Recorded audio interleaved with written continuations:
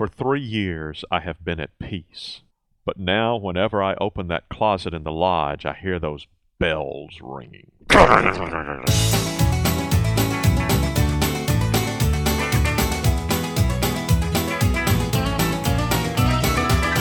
Welcome to Longleaf Breeze, subsistence farmers using 3 simple principles, approaching but never reaching subsistence. It's gotta be fun while we're doing it, and we don't make all misstatements. And now, Lee and Amanda Borden. Thanks, Adrian, and welcome to our podcast of December 20th, 2012. Yes, I am married to a Scrooge. Ebenezer Scrooge sits right there beside me. Humbug. Our podcast today will be holiday greetings from Longleaf Breeze, and we hope that you are indeed, if you haven't already started celebrating your holiday, that it won't be too long before you're going to be basking in the glow of the holiday season as we are. And we're having a wonderful time. I talk a good game. What I am whining about over here is these bells that you like to put on doors. My family always did that. I grew up with bells on doors. I can't stand bells on doors, and Amanda knows that, so every year she accumulates more bells to hang on doors. That's not true. I've had these for years. And, for a couple of years now, we haven't had any bells on doors, and it's been quite pleasant. And that's just, but the bells are back with a vengeance. Like I said, it's a Christmas tradition in my family. We always had bells on the doors. But one reason that we're talking about that at this podcast is this is our very first Christmas in the lodge. And I'm loving it. Yes, I'm kind of going wild with my decorating. I've emptied most of the boxes. There are a few things I've just decided I'm probably not ever going to use that, or I'll wait till I have 8 tables of entertaining a large group to bring out that Christmas, table decoration or that. So those are still in boxes. But most of the little ornaments that I care to ever use again, or knickknacks, I dragged them out this year because I wanted to enjoy them, because I haven't been able to. 2 years ago, we did decorate at the lake, and but I didn't even scratch the surface of my Christmas decorations. Yes, it was pretty bare bones. I haven't really had a place to do the decorating, just living in this little apartment. So it's been fun, and we're gearing up for several times of entertaining. We have my extended family will be joining us for a nice get-together after Christmas, and we're looking forward to that. But we'll it will pretty be much fill up the lodge. Yeah, it will, and it'll be, 30 people almost, really. Something like that. Yeah, and that will still be considered our Christmas celebration. Traditionally, we have celebrated with your brothers and families after the actual Christmas day, so that everybody can be with their nuclear families and their grandchildren that day. That's right. And then we get together with everyone else, in the extended Borden family after Christmas. Right. We're looking forward to playing host to that. We're also looking forward to welcoming our friends from Birmingham, the Williams and the Gowers, to ring in the new year with us. I know. We always spend the New Year's Eve with them, and this year, since we moved away, a couple of years we've gone back there, but this year we're inviting them to come be with us here. And spend the night in the lodge. Yes, I think it'll be fun. It'll be nice. We got our piano ready. Who knows ready. how much alcohol consumption is going to go on if I don't know. We don't have to drive. I got a couple of bottles of champagne ready already. We have our piano gearing up for entertaining. Our friend Caleb Hart, bless his heart, is helping us with that, and he has just installed a new B-flat piano string, and we're sort of waiting for it to stretch out in a normal way. I played it this morning. I don't know whether you've tried to play it at all. It's barely noticeable.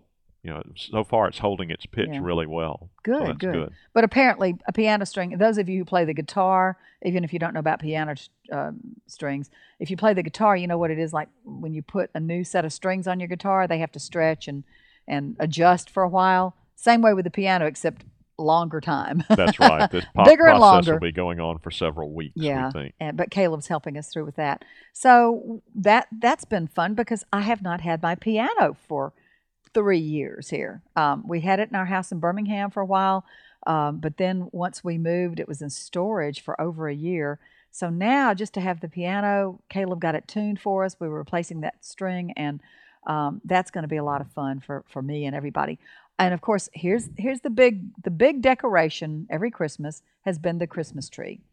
Ever since I was a little girl, and I won't say exactly how old I am now, but let's just say it's been many, many Christmases, I've always had a real tree. It's either been at my family of origin's house or my own, because we got married 38 years ago, which is about the time my mother decided she would get an artificial tree. But she said, well, you can get if you're so frustrated about that, you get your own real tree. And we So have. we have. We've always had a real tree, and our children grew up with that, and I love the smell. And of late, we actually had a family tradition of going to a tree farm, cutting a fresh Christmas tree, bringing it home, and it was very fragrant and lovely. And the problem is, as I get older, I have less patience for that kind of thing. My children have grown up and left home. You and I, 2 years ago, we went out and cut a cedar tree here on the property. I thought that would be kind of romantic too. And now it that I have was. acreage, I'll just cut one. Well, the poor thing looked like Charlie Brown's Christmas tree. It not that it See, lost all its I needles. just don't see that. I thought it was lovely, but Well, I realized that I'm a minority of one on that. It had a little stability problem. It did almost fall over a couple of times. Uh-huh. We tried to make it stand True up in a that. bucket with rocks, and it didn't hold very many ornaments because it was just so scraggly. That's true. Although my grandmother always had a cedar tree, and I do love cedars, and I love the way they smell. But fast forward from my past to now. Now I'm saying I just want to have a tree. I didn't even have one up last year. And my least favorite part of a Christmas tree decorating process rather, is putting the lights on it. That's so frustrating for me. So we went out to Costco and bought a 7.5-foot pre-lit Christmas tree, and I could not be happier. You're just loving it. It looks pretty I don't know whether good. you remember this, but we did quite a bit of shopping for an artificial tree last year and Mhm. finally said, we're just not finding what we need, so let's wait till next year. So I walked into Costco back in November, walked right by the two trees. One of them was nine feet tall. Knew I didn't need one that big. Walked right by the display with the lights on them. And I said, that's what I want. So it's holding all the ornaments I care to put on it. It looks beautiful. And so we're ready to go with that. And all those smallish cedar trees out in our forest breathed a sigh of relief Yes. when they saw that artificial tree That's arriving. right. Because that's the other part of the Christmas celebration here on the farm is I don't want to have to cut down a tree. I want to leave all of those trees to get to be bigger, more mature, healthy trees. And so for us to enjoy and for our grandchildren to enjoy in the future. So I'm comfortable with this decision. And one of the things that we have loved most about the holidays here at the farm is the joy of walking in the woods and seeing those beautiful trees. I know. We really do enjoy the winter landscape, and we're just, we can always see through the trees better. We can see our view off the property of the valley out there. Up when we're standing on the hillside and we can look out, we see through the trees now, and it's really pretty.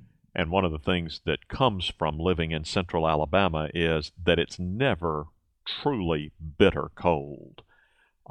What we tend to do is we tend to get cool days, but not bitter cold days. So winter is a comfortable time to walk in the woods. It feels good. Yeah, it really does. In fact, we did that this morning. We started out with jackets and gloves and hats, and by the time we'd walked around for a while, didn't Taking need them them off. Yeah. But, the other thing about Christmas, most people think about Christmas shopping. And we've decided that over the past 3 years since we've been here, I'm doing so much less shopping in malls, with pretty much all of my Christmas shopping that I do being online.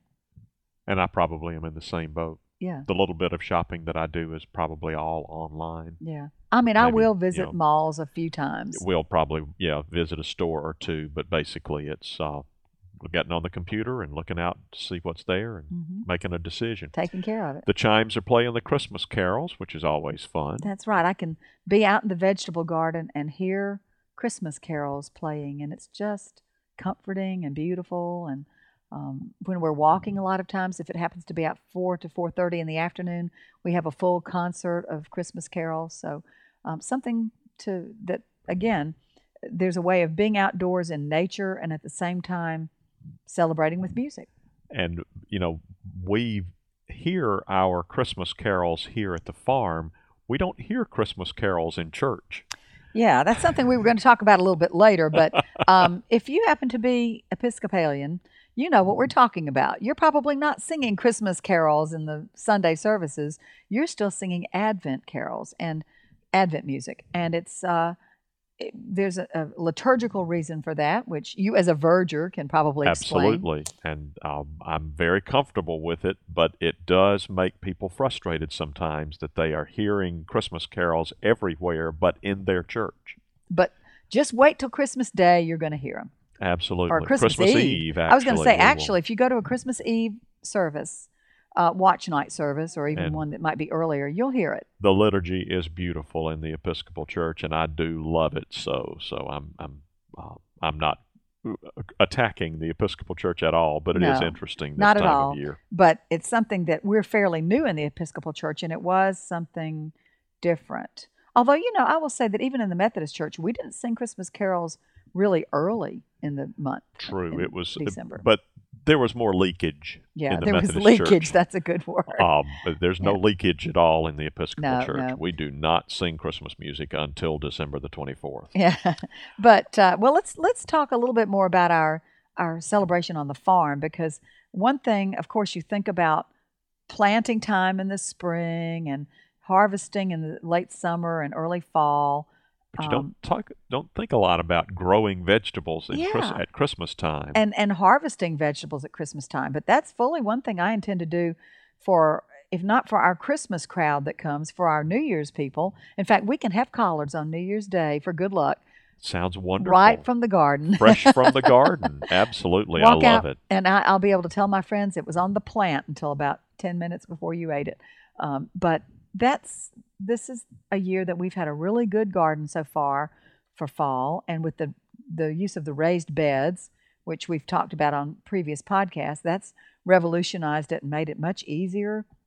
It's easier to keep up those beds, easier to access them for me, and just so kept the weeds down. It's been wonderful. So yeah, this is a real treat to have at Christmas, to talk about collards, to have the garlic, which we can't eat yet. It's just now coming up, but I can look out and see it sprouting.